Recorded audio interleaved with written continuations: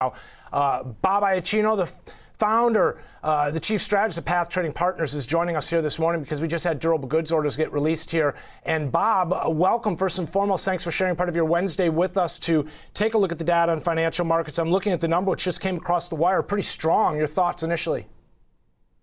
Well, that's a good number. That leaves us now in a position where of the last 10 durable goods orders numbers, 5 have beaten analyst expectations and 5 have exceeded analyst expectations. And in that particular time period, we've only had 3 negative numbers. So durable goods is doing the opposite of what you and Michael were talking about in terms of a slowdown. Now, that individual number doesn't mean that much, especially given that we're in the biggest week of earnings that there basically is, and also that we've got the Fed meeting today. So I wouldn't put a whole lot of stock in it as to whether it drives the market one way or the other, because there may be a little bit of perhaps short covering on a number like this, but then you look right away and it's like we've got the Fed meeting, we've got more tech earnings, and you just kind of pull away from that. Yeah, the ES headed into this number at 39.57. We're basically right there right now as we speak. I did notice the 10 years come off just a bit, a few ticks off the levels where we were, but nothing significant here, or nothing to really ruffle feathers at this point. And I guess one could argue that we're maybe even looking forward ahead in terms of data, at least in terms of the GDP number tomorrow. I mean, I guess, a lot of debate in terms of whether we've technically entered into a recession. There's been some redefining of what a recession means from the Biden administration as well as of recent. But can you talk to us a little bit about, even if we are, I mean, Bob, one could argue with the unemployment below 5%, again, the durable goods orders numbers that we're seeing here, I mean, not your typical recession, I guess one could argue. You know what I'm starting to think about this, Ben? Who cares? I mean, who cares if we're in a recession or not? Right. The reason I say that, I'll just give you a real world example. I got sick last week, took a COVID test. It was negative. I stayed home. I felt like crap. Doesn't matter, though. You're still sick. Didn't matter. I was still sick. Right. So we were talking about this yesterday on our Path Trading Partners live stream with some of our members on YouTube. We were basically saying, so let's say it's called a recession 6 months from now, 8 months from now, a year from now. The National Bureau of Economic Research has not only listed 4 or 5 different criterion for a recession, but they also, in the statement that I read yesterday, and it was from the NBER, it said, lately, we have paid more attention to wages minus transfers and to employment. Lately. So that means, I guess, the definition can change even from the crew who's officially charged with calling recession. Yeah. Not only that, but it's called after the fact. Yeah. So I've come to think about it as I don't really care. I guess the only reason it matters is we can either give the credit to the Fed for a soft landing or blame them for dropping us into a recession. Either way, I heard you and Michael talk, and Michael was mentioning, and appropriately so, that the Fed may acknowledge that the economy has slowed a little bit. And what you and I have been talking about for well over a year now is that there was already some slowing. I look back at non-manufacturing ISM. The peak of that was March of 2021. Manufacturing ISM in the U.S., the peak of that was January 2021. So if you use those as proxies for the overall economy, and I feel they're pretty good ones, I mean, you're missing a lot of things like wages and like the job market, but you do get prices paid and everything else all just sort of mashed into that number. And the peak came over a year ago for both of those metrics, and we've been dropping ever since. And that's why a lot of us said, including you and Michael, that the Fed was behind the curve because they could have been normalizing rates at that time. Now they're not normalizing rates. They're actually pulling back during a slowdown. So the problem is, do we go into a recession? Do we go into stagflation? I would worry much more about stagflation than I would about a recession. Bob, as you say that, it makes me think, well, maybe that's what we're waiting for then as the next jobs report. We have 75 basis points basically penciled in for this afternoon. And with all the focus here on this recession, I mean, that really ties back to us as individuals having jobs, right? I mean, we can spend, we can make purchases as long as we have income. Without that, ultimately, we're talking about a much worse case scenario. I was watching Nouriel Roubini, Dr. Doom, as he's known, on an interview the other day, and he basically said that the people who think it's going to be a short, shallow recession are delusional. He said it's going to be long and protracted. If the jobs numbers stay fairly robust, Nouriel is going to be wrong. And I think that's what you're pointing to, is that even if we get into a recession and people have jobs and they're taking home some money, yeah, maybe auto sales go down. Maybe durable goods drop finally in more of a succession or more of a trend.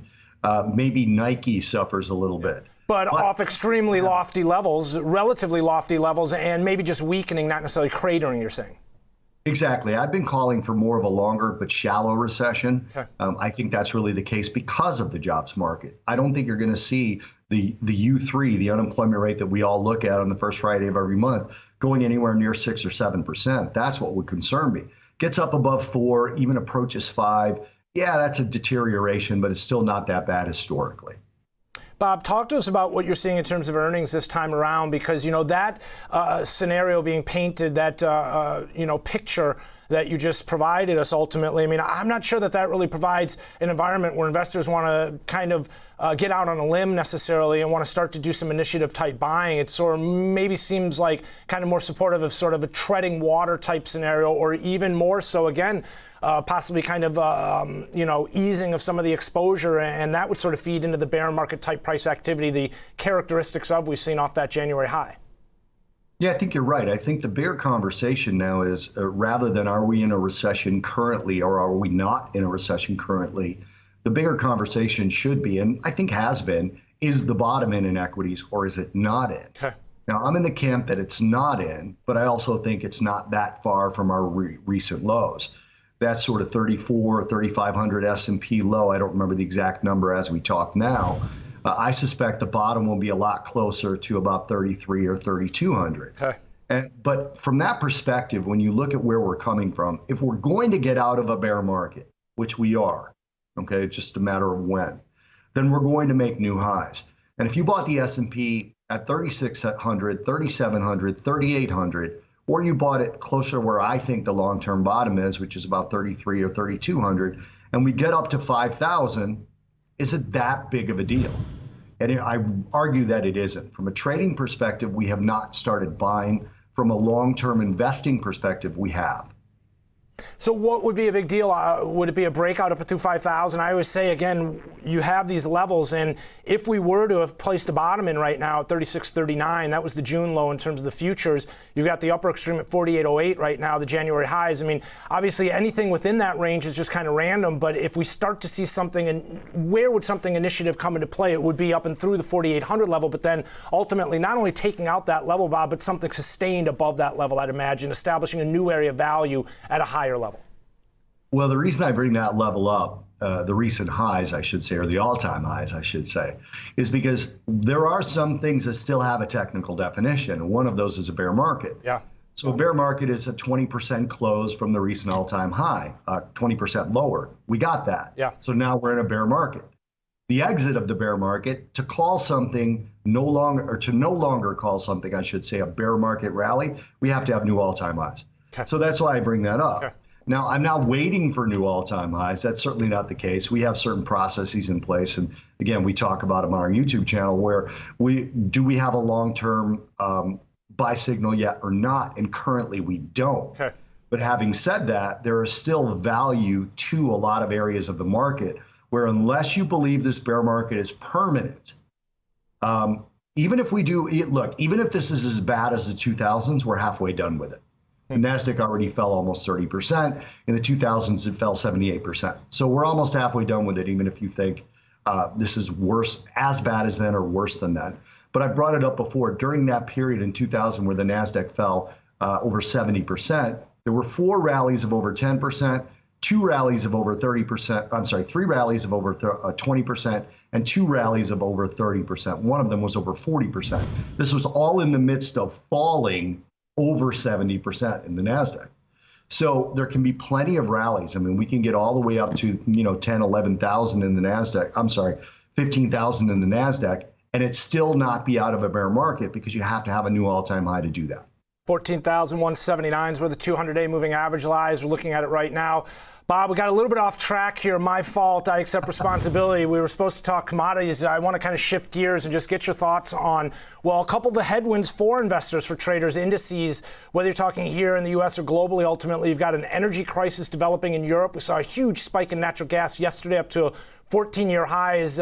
There's a lot of unknowns regarding this pipeline flows to Germany, for example. Most importantly, it seems like on investors' minds and traders right now. But talk to us about, again, what we saw in natural gas as the dust settles from a spike up to 975 yesterday.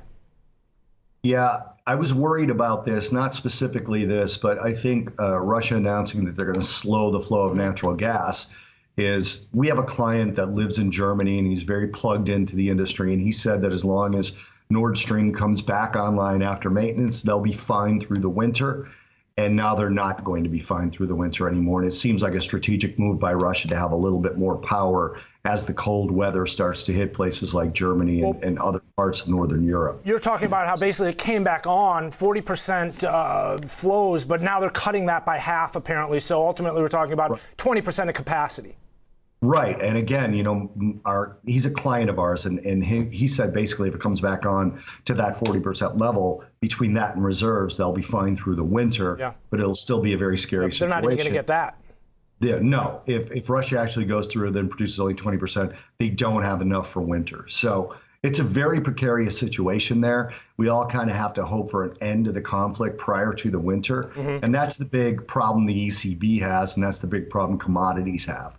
Because if the EU goes into this just horrible energy crisis, yes, energy prices will rise, but overall hard commodities will likely fall simply because of the massive slowdown. So it's going to be kind of a juxtaposition of the two things. A difficult situation to say the least here. And again, one where initially we had talked about this potentially being over in a short period of time. And now we're talking about, as you just mentioned, potential through the winter. I mean, just disappointing to say the least. Let's talk a little bit about, lastly, Bob, I know you're always dialed in on Bitcoin, and you know, I've been kind of keeping an eye on copper as an indicator in terms of economic conditions. Oftentimes we kind of look at Bitcoin a little bit more as a reflection of investors' willingness to take on risk. And it just doesn't really seem to be suggesting that we've, you know, gotten past any of the uncertainty, any of the unease that was weighing on price since the beginning of the year. I guess you go back to the beginning of November for Bitcoin ultimately and the NASDAQ.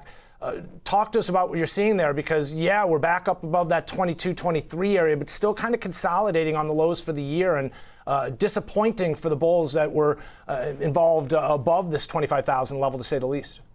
Yeah, Ben, just as you started to see a little bit of easing of the stablecoin drama between Luna and Celsius and everything else that was happening, you start to see chatter from the SEC and people demanding more investigations. And then you see Elon Musk selling Bitcoin, and you wonder how many corporations believe that with the over, I don't know what it was at this point, 50, 60% drop that we saw from the highs, whether it's realistic for corporations to hold Bitcoin currently or to have any Bitcoin on their balance sheet, because it becomes a trade, which is not necessarily what corporations are interested in doing, managing that type of volatility in their currency risk. So we have to get through all of those things. At this point, my friend Jim Iurio said a couple of days ago, he goes, I'm impressed with the way that Bitcoin has held in, given all the headwinds it's had.